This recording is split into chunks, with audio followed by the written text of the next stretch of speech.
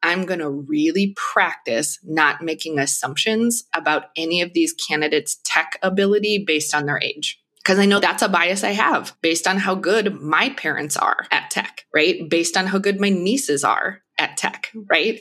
And so it's not being like wholly uninformed, but it's saying, hey, I know I have to watch myself while we talk about these folks because I've never met them and I already have opinions. This is the Rebel HR Podcast, the podcast where we talk to HR innovators about all things people leadership. If you're looking for places to find about new ways to think about the world of work, this is the podcast for you. Please subscribe from your favorite podcast listening platform today and leave us a review. Rebel on, HR Rebels. All right, Rebel HR listeners, welcome back to the Rebel HR Podcast. Thanks for joining us this week. Really excited for our guests. We have two guests, so I am outnumbered, but I am excited about the content today. With us, we have Trina C. Olson and Alfonso Wenker. They are the authors of Hiring Revolution, a guide to disrupt racism and sexism in hiring. They are also a part of Team Dynamics, which is a national race and gender justice firm providing training, coaching, and strategy support for workers and workplaces. Welcome to the show.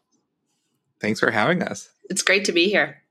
Well, I'm extremely excited, and I get a lot of podcast guest pitches, but when I saw what you two were doing, and when I read about the book, I said, "Oh yeah, we need to talk," because I think this is really pertinent to our listeners and pertinent to myself and my organization as well. So, really excited for the conversation today. So, I want to start off maybe by just asking a little bit of what interested you both in writing a book about a hiring revolution. Yeah, so this was not the book we thought we would write first. I don't know that we necessarily thought that we would become authors, but y'all kept asking. So being folks that work in diversity, equity, and inclusion, I would say the most popular, the most frequent, the most urgent question that comes into our inboxes and on our inquiry form on our website is, how can I diversify my search? And oftentimes folks are talking about paying women and promoting women more and just finding more available workers of color. And so the book was sort of born a little bit out of irritation. Like, we want to have a big conversation about culture change and organizational transformation and evolution. And here's this very specific question that keeps coming in. And for our ages, we have hired more than people who are younger than 50 would normally have hired. Trina having worked in 18 different states on ballot measure campaigns. So you sort of build up a team, you close the team, you move to the next state, you work on the next issue. I ran a fellowship program where we had 150 applicants every year for 5 years, placing people for 6 different jobs. So we had all these tips and tricks, a lot of it stuff that we were forced to do that we knew if we did differently, we could actually find different talent. So we had all these anecdotes and stories. And so we would try to quickly in a 15-minute call or a 200-word blog post talk about these things. And it became really clear that folks needed the wholesale revolution, that quick fixes at one point in the process weren't going to work, but that the whole way that in the US workforce, the way that we think about everything from recruitment to interviewing to making the offer was completely wrong. It's not the steps that are wrong. We still have to recruit people and then interview them and then make an offer, but it's how we were doing it. And the premise really was everything about how we hire creates a preference for white people and for men. This isn't about saying we don't ever want to hire white people and men again, but we've created a whole structure that says, here's who will win most of the time. Absolutely. And I think it's really interesting that, the fact that you called out that this is a structure, that this is it's a structural issue, right? But within that structure can be a lot of emotions and I certainly can recall some times where we were going through some structural change in our recruiting practices, and some of that, maybe that latent fear of change, and maybe fear that, the white men will lose some of their leverage within an organization. And when those are the individuals who are primarily in power in an organization, that can be an interesting and challenging thing for HR to navigate. So kind of walk me through the foundation of going beyond a quick fix and going into kind of that systemic procedural change that's necessary. Yeah. Thanks for naming that. There are really big feelings associated with who is ever going to be on your team and what team are you ever going to be a part of, right? So we live in the US.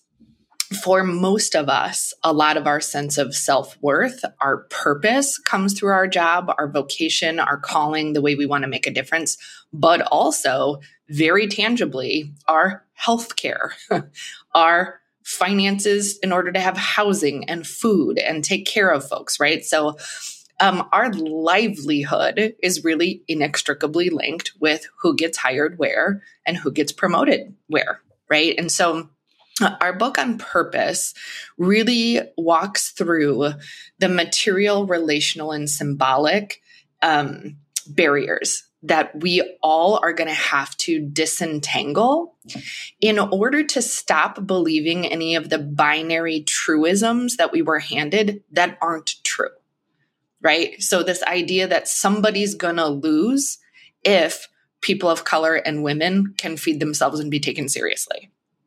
That's not true. Nobody's going to lose by that happening. The fact is we have folks whose basic Maslow's hierarchy of needs are not being met. And it's not because anybody is incompetent or incapable. It's because we have 400 years plus of racism and misogyny telling us people are fundamentally less capable, and it's not true. So it really is the thing about when we looked at hiring to see if could we just do tweaks?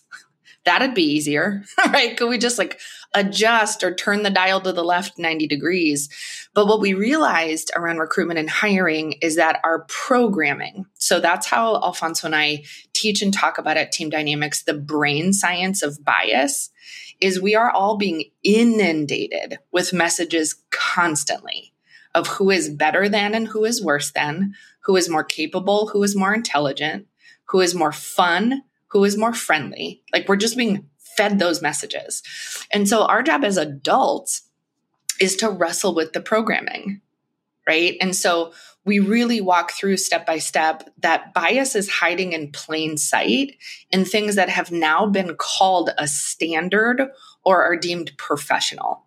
And so we would like the revolution to be the new standard. Well, there's a lot of awesome content in there. So we've thought about this for a long time. Clearly, yeah. If you can imagine, we're both holding back on our answer. That's good. That's perfect. But if I can, I don't think we have time to unpack everything you just said because there's so much truth in there. But one of the things that really stood out in what you just shared, and I'm sure the book expands upon this quite a bit, but it's that difference between that fear or that scarcity mindset that there's not enough to go around, or if somebody else is elevated in society, then what about me?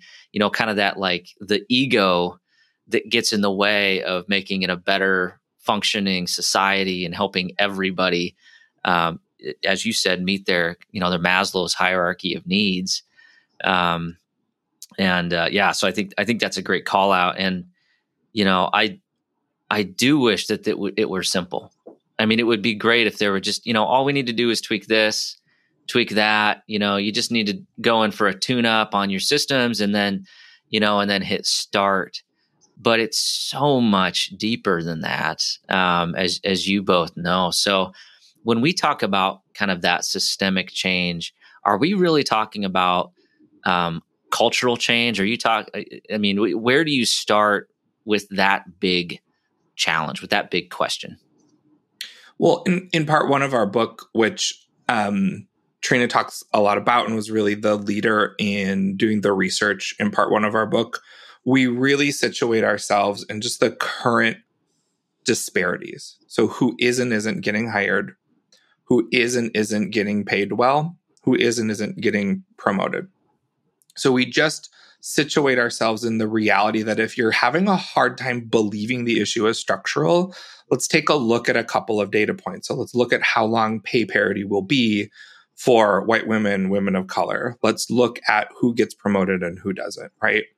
So if anyone's having a hard time imagining that this is structural and not personal, there's plenty of data in the book to just play with. The other thing that we introduce in the book, and this shows up in part 2, which is really the elements of the process, is, you talk about simple, Kyle, and I would actually say the shifts are simple, but they're not easy because they're so ingrained, right? So the things that we would ask you to do are things like, don't talk about how much you liked or disliked someone, right?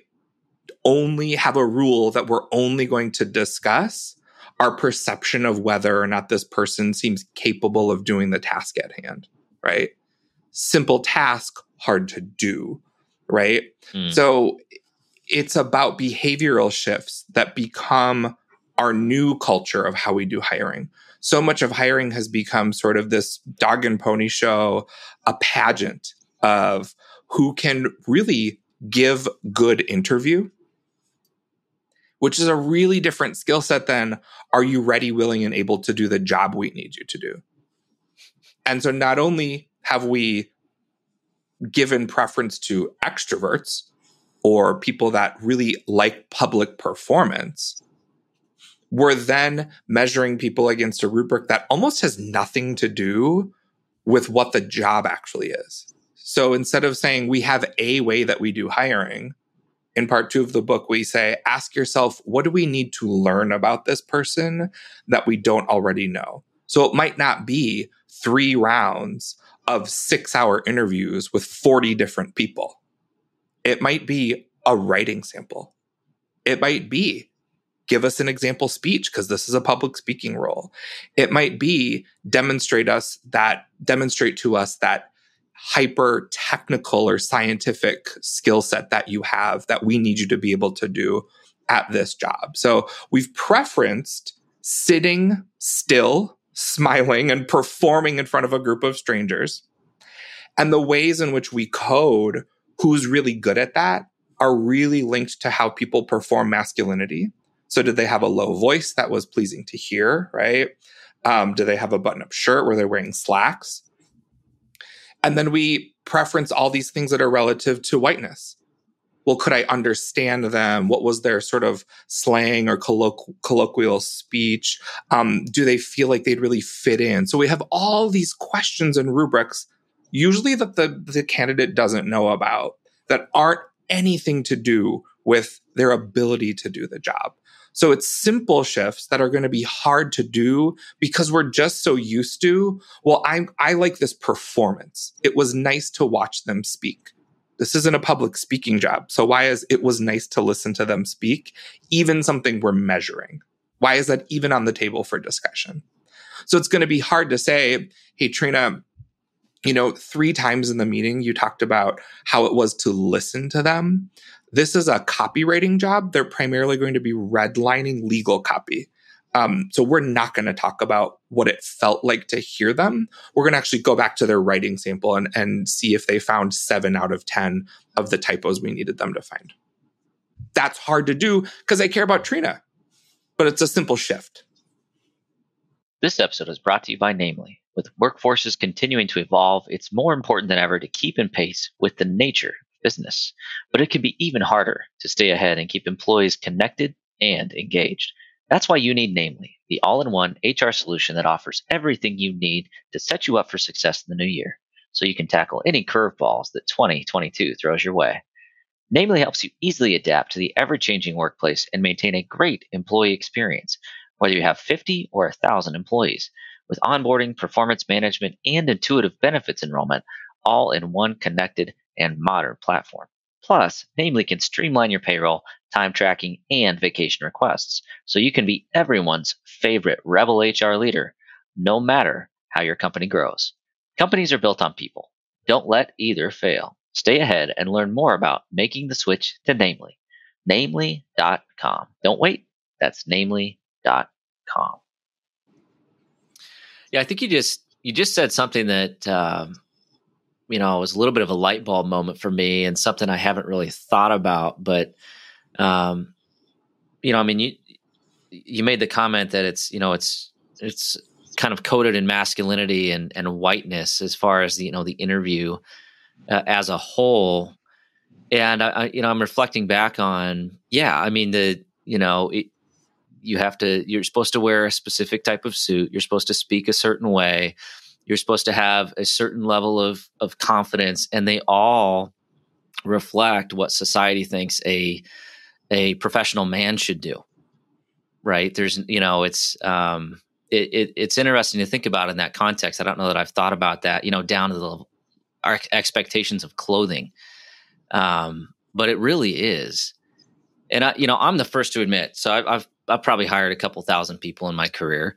An interview is a terrible way to pick a good candidate. Yeah. When I go through an interview process, if I'm not thoughtful and methodical about going into the interview and I'm not prepared, somebody will ask me, what do you think? And my honest answer a lot of times is, I'm not really sure. The interview didn't really tell me whether this person could perform this job or not. It told me whether or not I liked this person, or we had a good connection to start. But I can't tell you how many wonderful interviews I've had, and they've been terrible fits for the team, or maybe they didn't have the skills that we needed. And I can also tell you, I have an equal number of people who were terrible interviews, but we gave them an opportunity to succeed, and they blew our socks off.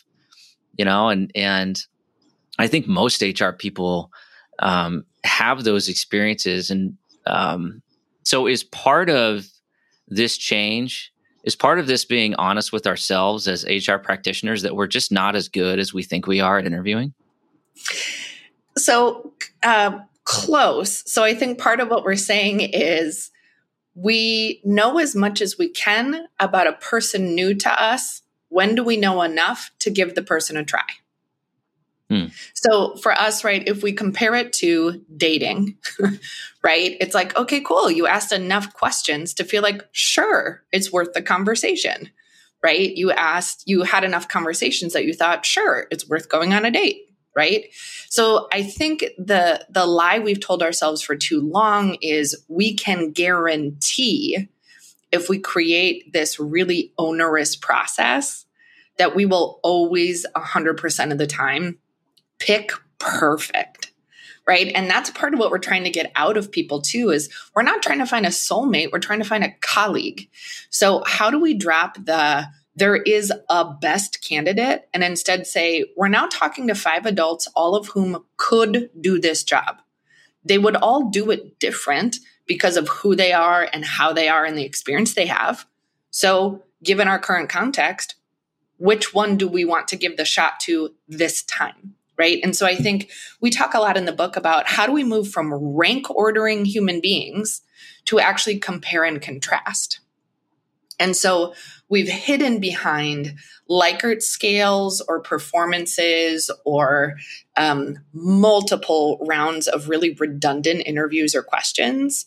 And that's been called some version of due diligence, when in fact, it's a waste of your time. It's a waste of the candidate's time. It doesn't actually guarantee a different result.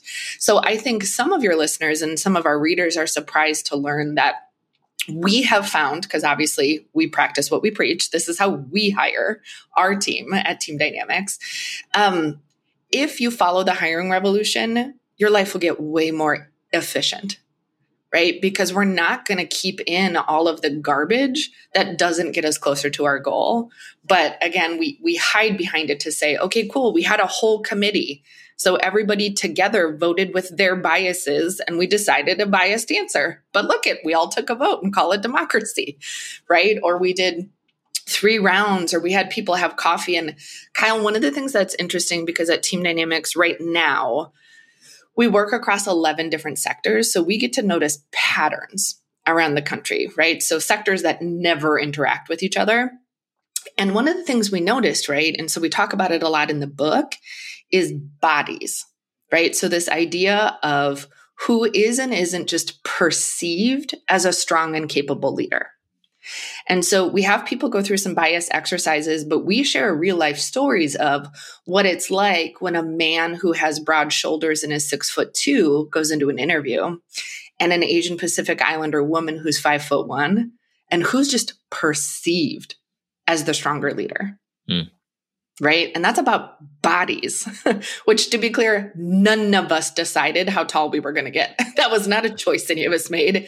And it has literally nothing to do with our intellect. And because, this is an audio format for folks who don't know, I'm a white woman. Alfonso's a man of color. So also, as he and I share how we've experienced our experience differently because of people's perceptions of our bodies and our capacity.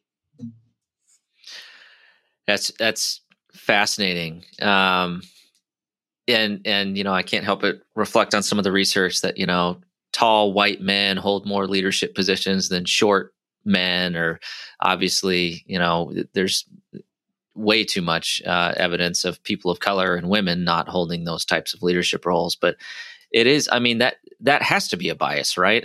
As a society, if we don't admit that, then we're just not looking.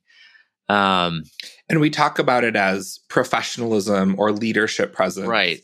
And part of how we, in the book, have people start to notice all the ways in which, even with the best goals and the best values and the best intentions, we still make some of those decisions. So we say, okay, look at this list of traits. No one's ever going to see this. Be really honest. Bald or having hair, short or tall, heavy or thin, right? Just going through, and then notice the compilation of things that you would just prefer, even though they don't align with your values, with your goals, with the intentions that you have. And so we have folks in the book just take that self-inventory and say, remember, all of that preference that you have comes into the conversation about candidates that you would recruit, candidates that you would move along in a process, candidates that you would ultimately make a job offer to. So that comes with you. So you've got to have a plan to do what we call notice, name, and navigate. So you can remember it because it's 3 N's: notice, name, and navigate. And be courageous enough to say, I've noticed that when we talk about the candidates that are men, we talk about their leadership presence. I've noticed that when we talk about the candidates who are women, we talk about how likable or friendly they would be or how they would get along with people. That feels incongruent with some goals we have. We seem to have created a different rubric across lines of gender. Let's reset, go back and discuss these candidates based on the agreed upon rubric that we had, rather than some of our notions of who's a leader and who's likable. So I see this pattern. We're talking about different genders differently. I'm going to name it, because if I don't, we might just keep doing it. I'm not going to wait and do it in the hallway. I'm not going to write an email and say I'm worried that we might not be following the rules. Is something wrong? I'm going to name it. And naming explicitly sometimes can be to a colleague to say, hey, I saw this. Can you help me have this conversation with the group? If I'm feeling courageous enough, I might just say it, right? And then we decide, what are we going to do differently? It's just true. None of us are in trouble. We haven't broken the law yet. It's just true. So we've got 30 more minutes in the meeting. Could we try talking about these candidates a different way, right? But the only way we can do that is if going in, 1, I know some of the preferences that I have, and 2, we have an agreement that it's okay to do the naming part. Yeah, and then we're kind of coming full circle, because talk about the potential to be emotional or hard for somebody to digest. But the way that you just laid that out, and you even used the word, it's just true, right? It's not. I could see how that could immediately de-escalate the ego response and the kind of your lower thinking self from thinking, oh, you're calling me, a bigot. and shifting it into, hey, this is what I observed.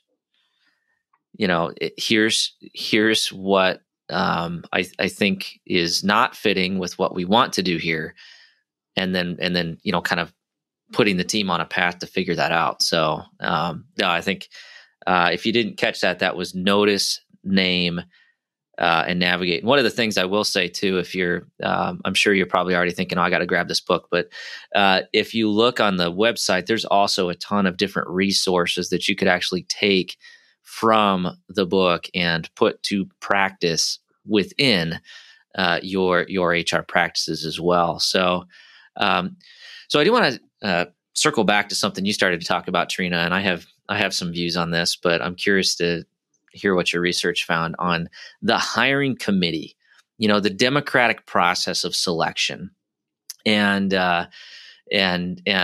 all the fun that HR gets to have trying to navigate those things sometimes. And so as you were going through the process of writing this book and in some of your experience and research, what actually works as far as the structure of a hiring committee, kind of that democratic process of making sure that a number of different people have a voice in the hiring decision?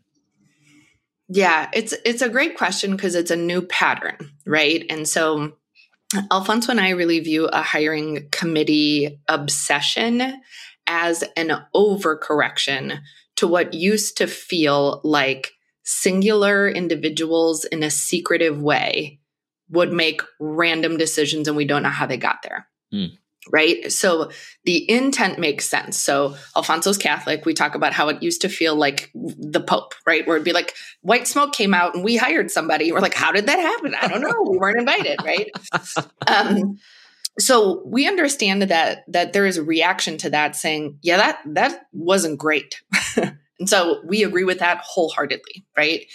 The challenge is what's happened instead is really, really sloppy organizing of people. And so folks are getting tokenized constantly. So people of color, women, LGBT folks of different religious backgrounds are getting pulled in to job prospecting when they have absolutely nothing to do with that job. Right? And no way to be able to run candidates through a rubric for a job they've never had, right? We also refuse to acknowledge we are all bringing our bias in. Not only does being in a group not eliminate our bias or just like magically wash it away, it can sometimes exacerbate our bias because now we're in agreement that our biased idea is a really good one because 3 of us found that candidate to be our quote unquote favorite. So what we talk about throughout the book is each hire should be done in context and with intention. So absolutely there are times when I hire at our own company when it's a job I know how to do or have done. So I really am an expert in being able to figure out if somebody's ready. Then there's times at our very own company that we're hiring for a skill set I don't have. So I do need somebody in the room with me, not during the whole process, at certain critical moments to say, can you check this technical writing? Can you look at that bank statement that they, gave us an example of, right? When it's something web related or tech related that I don't have. I know the questions that I have, but I'm not the one with the technical expertise, right? So part of just what we ask is, why is anybody here? What specifically are they being asked to do or sign off on or check or double check? And where is it that we're not being honest about our own embarrassment that we have a super homogenous team? So we're doing something to just sort of fill it in with more kinds of people so that essentially we can get a pat on the back from people of color or women or somebody else to say, yeah, it was okay. And the way we talk about our process is you're going to end up hiring all sorts of kinds of people. That's great. What we want you to do is feel really good about the process so that if you end up hiring a white person, you end up hiring a man, you end up hiring, somebody of the same generation of you. Great. Cool. right? But we want you to have felt so good about the process that you know you got there sort of honestly. And so people are under the incorrect belief that committees will eliminate bias. That's just not true. And so the answer isn't black or white, don't have them or have them. It's who needs to be in which part of the process this time with a clear why attached. And then whenever you are gathered, you have a practice of all acknowledging how your bias is going to show up in the room. Right. And so what's nice is team dynamics is growing on purpose. So Alfonso and I were just working on a job posting yesterday. So we're living this constantly and being able to say, okay, cool. So given the specificity of this job, who on our team is going to be part of at which points, right? So this is something we do regularly. And again, it makes your life more efficient rather than having random committees for committee's sake. Everybody is called in with precision rather than sloppily. And good news, all those questions Trina just asked are outlined in our Hiring Helpers inventory. It's in the book, but it's also on the hiringrevolutionbook.com resources page.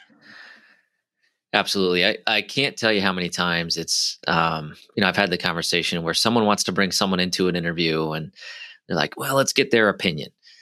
And, and you have to ask the question, why? Right. And there's a number of reasons, I think in the context of bias, a lot of times you sit in that room and it's really everybody's just trying to kind of match up with whoever the highest ranking person in the committee is, and it can actually get very political and very uncomfortable to the point that I've been in those conversations and a number of times where people are like, well, our opinion doesn't really matter anyways. What does the main person think?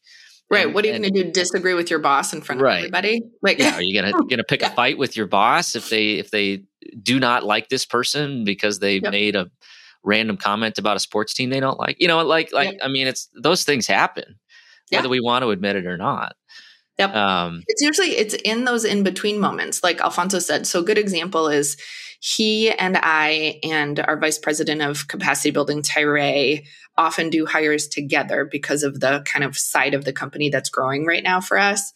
And we all model rather than call each other out. So I know in a recent hire, I said, I'm going to really practice not making assumptions about any of these candidates' tech ability based on their age.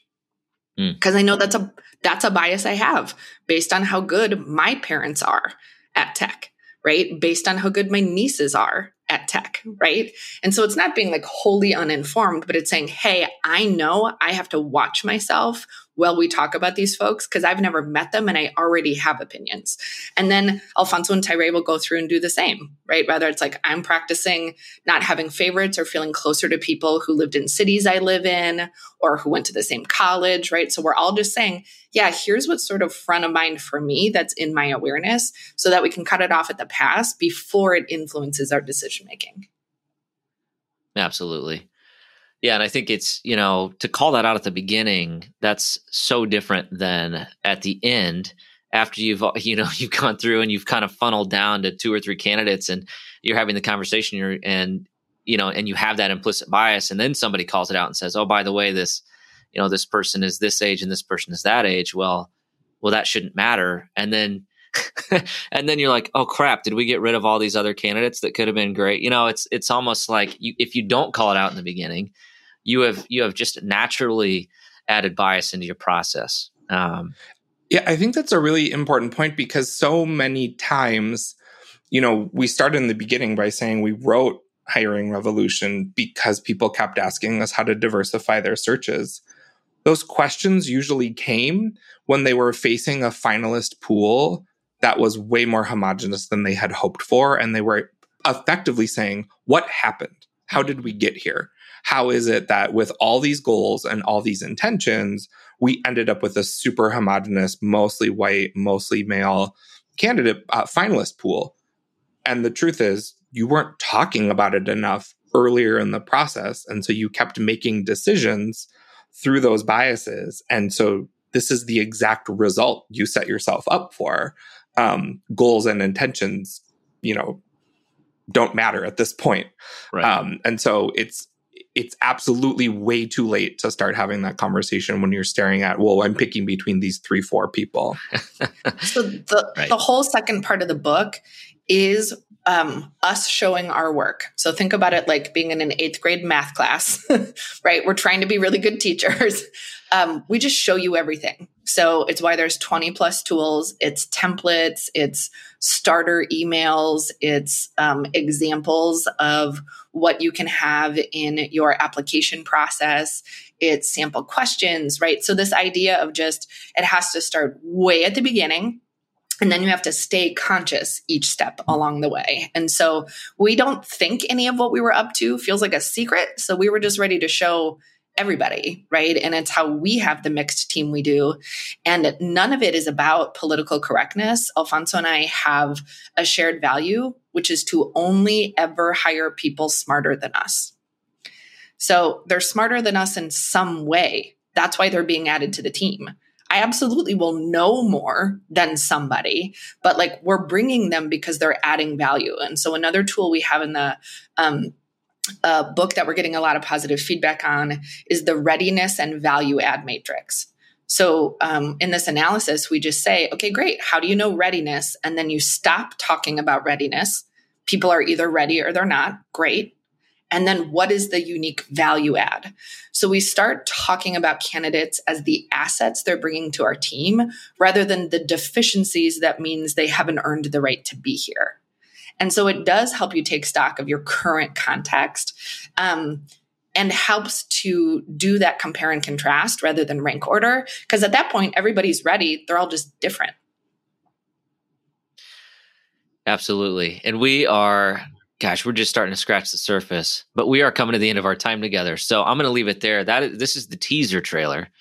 Go get the book. Check out the website. The website is hiringrevolutionbook.com. There's a ton of great content out there. I was preparing for this and I'm like, oh, that's great. This is good. I like this.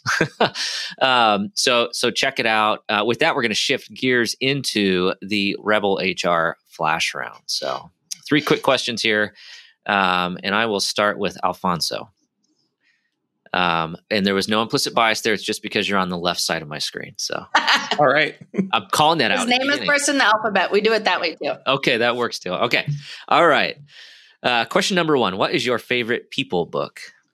I have a bunch right now. It is the booklet, We Will Not Cancel Us by Adrienne Marie Brown. It's all about call-out culture and our obsession with public punishment and how that is not getting us closer to our goals. All right, Trina, what is your favorite book?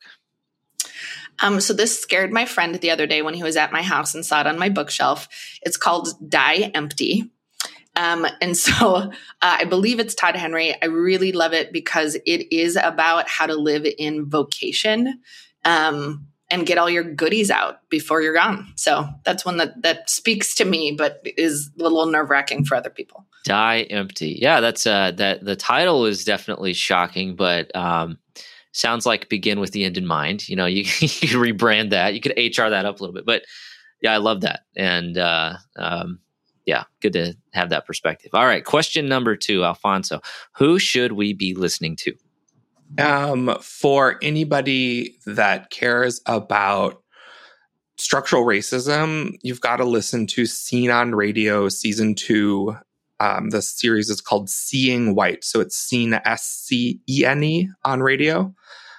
Seeing White is the series. It's season 2. It's a couple years old, but it's John Biewen and Chandrai Kumanika, and they do a great job of just a 10-part crash course on structural racism. All right, perfect. Trina, who should we be listening to?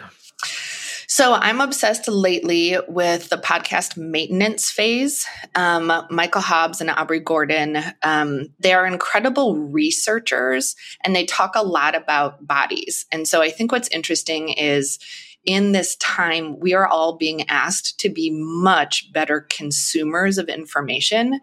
And they do a great job of saying, yeah, we're being told a lot of half statistics in sort of headlines. You got to dig deeper and understand. So I love their work. Absolutely. Yeah. You can't just read the headline and then post on Facebook. That doesn't count. All right. I'll open this up to both of you. How can our listeners connect with you?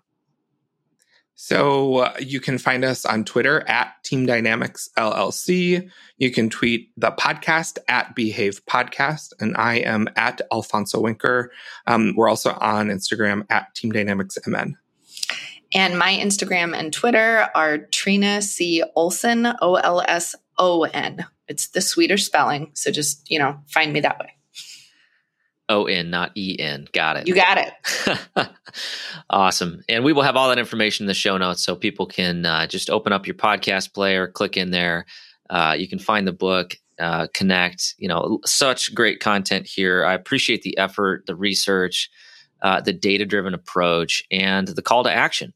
And I think that as a listener, I would call all of you out there in Rebel HR land to check out the book, think about the world a little bit differently, and question your processes, question what you do, question how you set up your candidates for success, regardless of whatever characteristics they may have. So thank you so much for writing the book, and thank you for joining me today. Have a great rest of your day. Thanks, Kyle. Thank you. All right, that does it for the Rebel HR podcast. Big thank you to our guests. Follow us on Facebook at Rebel HR Podcast, Twitter at Rebel HR Guy, or see our website at rebelhumanresources.com. The views and opinions expressed by Rebel HR Podcast are those of the authors and do not necessarily reflect the official policy or position of any of the organizations that we represent. No animals were harmed during the filming of this podcast. Baby.